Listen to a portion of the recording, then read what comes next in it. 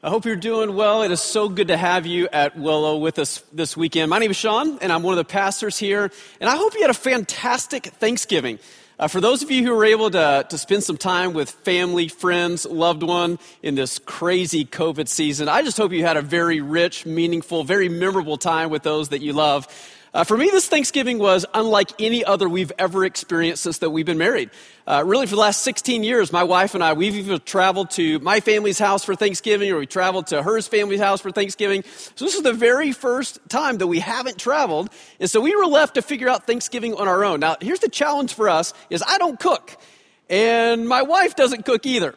And so in preparation for Thanksgiving, we did a little bit of a Google search to find some shortcuts, maybe you might call them life hacks, to see if we can figure out how to prepare a Thanksgiving meal really well. So I found a couple of things I thought I'd pass along to you, that even though if you didn't implement these Thanksgiving, maybe these could serve you in future years as well. Here's the first thing that I learned that Google taught me. If you want to make the perfect pie crust, a life hack, a little shortcut on how to do that, is to take a pearl necklace and use it to imprint the exterior of that pie. It makes the perfect pie crust. It's amazing. Here's another life hack that I found, that if you're preparing a lot of potatoes and you don't want to wash them one by hand, instead, if you want to save a little time, just put them all in the top rack of your dishwasher, turn it on a little cycle, and voila, you got a bunch of clean potatoes. Now, this last life hack I want to show you, hopefully you won't ever find yourself in this particular situation, but in my household, we're a little bit of a mischievous household. We like to play pranks on each other, and I've always thought that possibly if I were to fall asleep, like take a nap after a heavy Thanksgiving dinner, and if my 13-year-old were to zip tie my hands together, I got to figure out how to get out. And so I hope you never find yourself in the situation, but if you ever find yourself with zip-tied hands, YouTube actually taught me a life hack on how to get out. So the key is, first, you got to make sure it is as tight as possible. And then supposedly, what you do is you take your hands up high, you bring them down as quick as you can, you throw your elbows out. In theory, there's enough force to actually break the zip tie. I really hope this works. Here we go. There you go. It's a life hack on how to get out. So hopefully you don't have to use that, but if you do, sometimes these Thanksgiving life hacks can be really, really helpful to us. But there's sometimes in life that we can find ourselves a little tied up, but we believe that the good news of Jesus is intended to truly set us free, that we can experience freedom. Now, there's a lot of things that we desire to experience freedom in our life, but I find probably more often than not, there's so many decisions we make in life that are really intended to either preserve our happiness or maybe to maximize our happiness. You think about all the decisions we make, that we choose whether to take the job or to not take the job based on what we think will make us the most happy.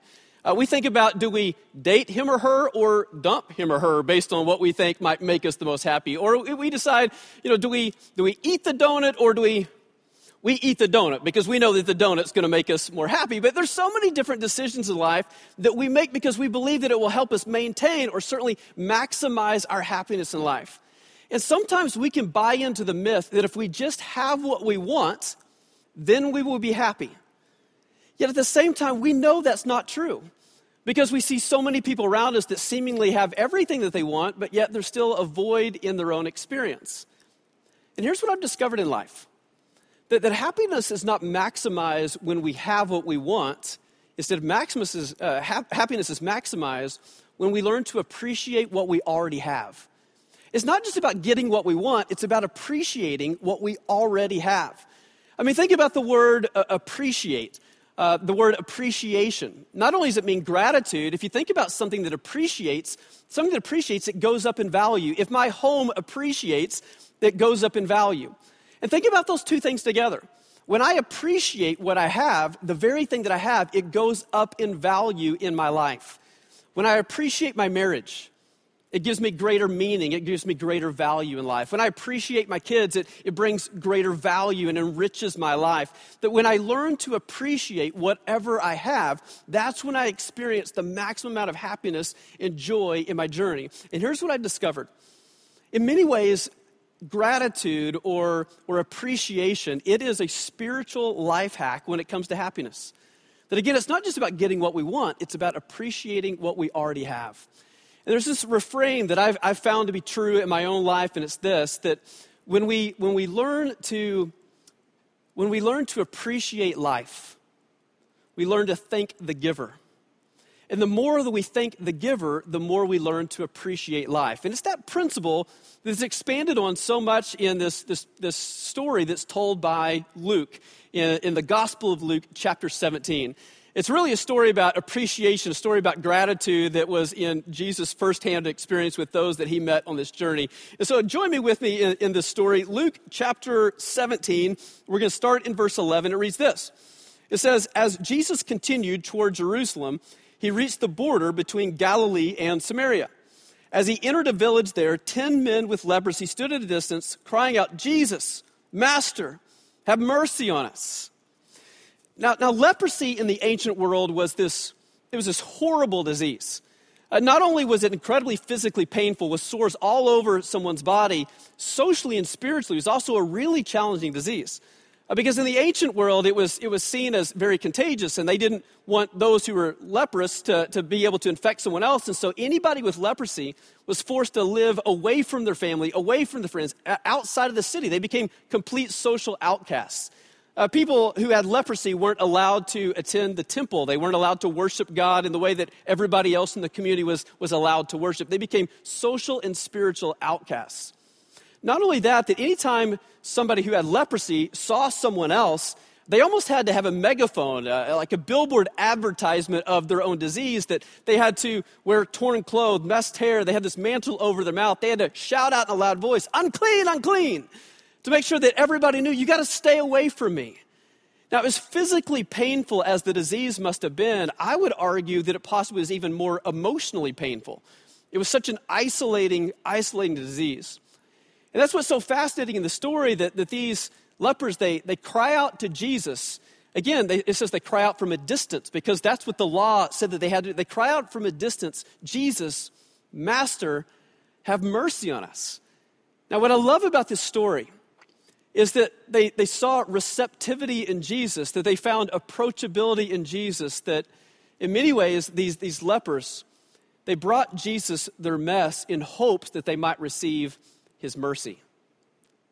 And I think there's something when it comes to the story that we find here, that if we lean into the story of these lepers, that we might learn something in our own journey as well. That in these lepers, you find that they just come to Jesus and they ask Jesus for mercy. And I think that if you and I are going to experience the fullness of life and all the joy and happiness that we could experience, that I think that's the first step that we take, that we learn to be people, much like these lepers, that we just ask Jesus for mercy. Now, I don't know if you've ever had like a food craving, like a really serious food craving. But I ran across a website that talked about people's most embarrassing moments as it relates to food. And there was one in particular that really jumped out at me that I thought was quite comical. Here's what somebody wrote. They said, I once ate almost an entire bucket of those cheese balls. And then I sat there in my orange shame, reflecting on the choices that I've made. To keep my fingers from getting orange and gross, I ate them with a shame spoon. And I remember reading that, and I can laugh a little bit about that, because we can laugh off an overeating type of scenario. But it's that last line of eating with a shame spoon that I think that sometimes we can do that in life. And certainly I can laugh off overeating cheese balls, but things that really are shameful in our journey, that really stick to us, are a little bit more difficult to laugh off. One of a well-known author named Brené Brown, she does a lot of work with vulnerability, but she also has written a lot about shame. And as she describes shame and the different things that sometimes we experience shame around, she'll say that shame is when someone asks you when you're due and you're not really expecting. Shame is when you receive a second or a third DUI. Shame is when I find myself addicted to internet pornography and I just can't stop even though I want to. And she draws a distinction between what we describe as guilt and what we would describe as shame. Guilt is when I feel like I've made a mistake and I feel bad for making a mistake. Shame is when I feel bad because I believe I am the mistake. Guilt is when I feel like I've done something wrong. Shame is when I come to believe that I am wrong. What's interesting about this issue of shame is, again, I feel like it likely was the scenario of these 10 lepers that called out and cried out to Jesus. They were not just dealing with a physical disease, they were dealing with an emotional and a spiritual challenge as well. And no doubt about it, the leprous condition they found themselves in created a world and an anchor of shame. And even in their shame, they found a way to ask Jesus for mercy. But I think that we can likely find quite a bit in common with these lepers as we think about our own journey. If you think about those who experienced leprosy, again, kind of connecting this shame to cheese balls. I've got a couple of buckets of cheese balls. There's different ways that we experience shame. Here's the first. Sometimes we experience shame in the context of what I would say physical shame. Again, that was the truth when it came to these lepers, that there was a sense with their condition that couldn't be hidden, that there were rashes all over the body. They couldn't hide the shame. They wore it everywhere that they went. And I think about sometimes the physical shame that we experience as people, that we look in the mirror and we feel like I'm too weak, or I'm too small, or I'm too bulk, or I'm whatever, that we look into the mirror and all that we see is everything wrong with us. And we experience all kinds of physical shame, feeling like we don't quite add up, and we find ourselves eating from this spoon of shame. I think if you look at the leper's story, you might also feel like that they struggled from what I would describe as social shame. As I mentioned earlier, just the disease of leprosy would have caused you to live outside of the city, that you would not have been able to socially interact with even friends, loved ones, family. You couldn't interact with other people. You would have been completely an outcast. You would have been isolated. And no doubt they would have experienced some level of social shame. And we experience similar types of things. That sometimes we feel inferior. We feel like we don't match up. We feel like if somebody really knew who we really were, that they would find us to be a fake or a fraud. Sometimes we feel relational shame because we feel so broken. We feel like that we blew up. We feel like we ran out, or maybe we stayed too long. Sometimes social shame looks like we feel like we're a failure as a parent. We feel like we're a disappointment as a child. We feel like we're hopeless as a spouse. And we keep eating from the spoon of social shame. I think sometimes as we look at the story of the lepers, we might also recognize that they likely experienced some form of spiritual shame. And the reason I say that is, again, not only were they an outcast from people, they weren't allowed to worship. And so the message was that you're actually not okay even to connect with God, that there's something wrong with you that allows you or doesn't allow you to even connect with your Creator, that you're disconnected from Him. It was the common belief in the ancient world that God was likely punishing you by giving you that disease, that He was cutting you off. He didn't want anything to do with you. And so there was not only a social isolation, there likely would have been a spiritual isolation as well. And I can't tell you how many times as a pastor, I've interacted with people that feel sometimes very similar things, that God is disappointed in them, that God doesn't like them, that God is angry with them, that God is in somehow cutting them off for whatever it is that has happened or whatever it is that they've done. And we find ourselves experiencing this spiritual shame. What's fascinating about a lot of us is we have no problem getting our minds around that God loves everybody in the world, but sometimes we have a hard time fully embracing that God radically loves me. And so we face physical or social or spiritual shame much like these 10 lepers. Now, what I love about these lepers is they did something pretty unlikely. Because if you think about what shame typically does, is shame typically drives us into secret. Shame doesn't like to be known. It usually causes us to hide. But what I love about these lepers is even though they were facing this physical challenge, even though they were facing this disease, even though they were somehow weighted down by the shame, it did not stop them for crying out to God and asking for His mercy. And look how Jesus responds. Luke chapter 17, verse 14 says this. It says, Jesus looked at them and said, "Go show yourselves to the priests." And as they went, they were cleansed of their leprosy. So good.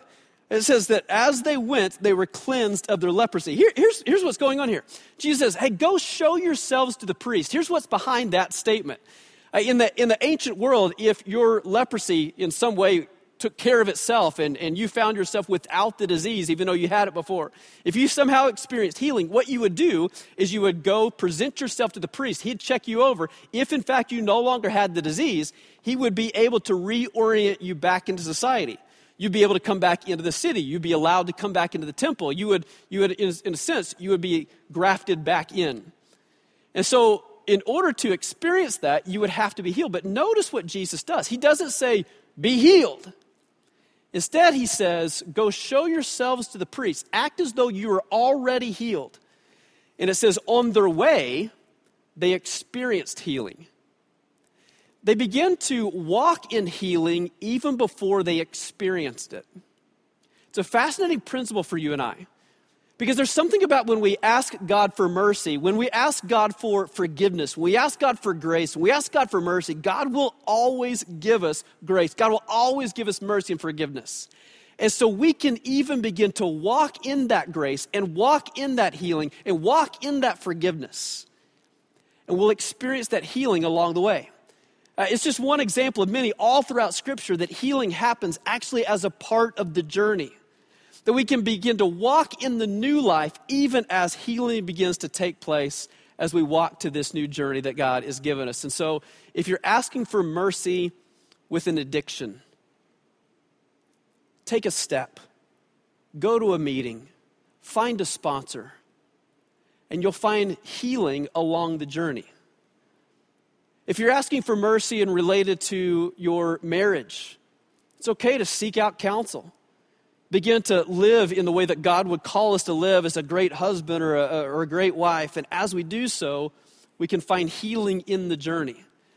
If you're asking for a miracle, we can begin to step into whatever it is that we're believing God for. And in the journey, many times, is where we find healing. And so one of the most important things as we think about really what it means to really maximize what God would have for us, the first step is this. We have to be people who learn to ask Jesus for mercy. That the more we thank the giver, the more we will recognize life as a gift. And the more we recognize life as a gift, the more we will thank the giver. And so we ask Jesus for mercy. And the second piece is this. We learn to give thanks intentionally. We learn to give thanks intentionally. Now, I mentioned earlier that my oldest son turned 13 over the summer. And I give him a little bit of a hard time because I talk about him being a demanding teenager. But the truth is, he's a great kid. He's an amazing young man. But I remember a moment, it was a couple of months back. It was actually quite a few months back that we spent a day together. And we went out to lunch together. You remember those days that we actually got to be inside of a restaurant eating. And so we were out to lunch together, and we had a great meal. And at the end of the meal, he said, "Dad, hey, can I get a dessert?" I said, "Certainly you can have a dessert." And so we just ate together. We laughed together. It was great. And at the very end, he saw the amount that the bill was going to cost, and he thought, "Oh, wow." He said, "Thanks, Dad, for dinner." I said, "No problem." A little bit later in the day, he asked if one of his buddies could come over, and it's actually a friend that I like a lot. And so it's a kid that's always welcome into our home. And so one of his buddies, I went and picked him up, brought him over to the house. They got to play together. They had a great time together. And then a little bit later that night, when I was putting Levi to bed, he said, "Hey, Dad, can you just lay with me for a little while?" So I said, "Of course." And so I laid down next to him, and we talked for a little while. And as a part of the conversation, he said, "Dad, everything that I've asked you to do today, you've done." And I kind of thought about it and said, I guess you're right. And then it kind of occurred to me, it's kind of what I always do. I always want to be a dad that responds to my son and does my best to say yes to the things that I can say yes to. The difference was not that I just started doing things for my son. The difference was that he now recognizes it, and he's old enough to begin to see it, and he's old enough to finally acknowledge it and begin to give thanks to it. Now, what's fascinating about this and what it's done to my relationship with my son is it hasn't changed my love for my son. I've loved my son even in his most ungrateful moments. But there's something about when he expresses gratitude that it enriches my relationship with my son. It has brought new life and new meaning. In a sense, it's become this life hack that it's unlocked things in our journey. It is appreciated. It has brought greater value to our relationship. Now look what happens in the story with the lepers. Look what happens as it continues. Verse 15, it says this. It says, one of them, meaning one of these lepers, one of them, when he saw that he was healed, he came back to Jesus shouting, "Praise God!" He fell to the ground at Jesus' feet, thanking him for what he'd done. This man was a Samaritan. Jesus asked, "Didn't I heal 10 men? Where are the other 9? Has no one returned to give glory to God except for this foreigner?" And Jesus said to the man, "Stand up and go. Your faith has healed you." Hold on to that. Your faith has healed you. Now, you get the sense when you read this that there were 10 lepers that experienced healing from their leprosy. There was only one that returned to intentionally give thanks. Now, what's interesting about this as you read it, Jesus doesn't come across as just surprised. To me, Jesus comes across as a little bit angry. You almost get the sense that a lack of gratitude doesn't sit well with the heart of God. And you kind of look throughout all of Scripture, and you see this when God's people, when they grumble, when they kind of just look back, when they don't express any kind of gratitude for what God's done, many times God actually removes his blessing in some way. A lack of gratitude doesn't sit well with the heart of God, but when we give thanks to God, it actually draws us close into connection with God. And what this one individual experience was unlike anything that the other lepers experienced. Now, that last phrase when it says, "Your faith has healed you," you don't pick this up in the English translation, but in the original language, the word that's translated healed there is most often translated saved or salvation. And so it could be translated, "Your faith has saved you." Your faith has given you salvation. You can get the sense of this. There were 10 lepers that were physically healed that day, but only one that experienced spiritual healing. There were 10 lepers that cried out to Jesus, but there was only one that found himself at the feet of Jesus.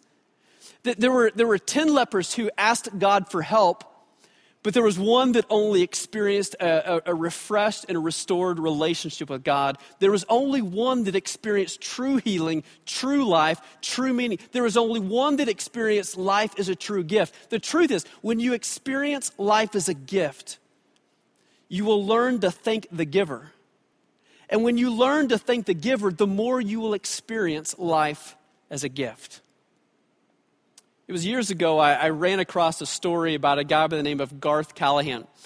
And Garth was a fantastic dad who really loved his daughter. And one of the ways that he expressed his love for his daughter is every single day as he packed her lunch for school, he would write a note to her on a napkin and he would place it in her lunch.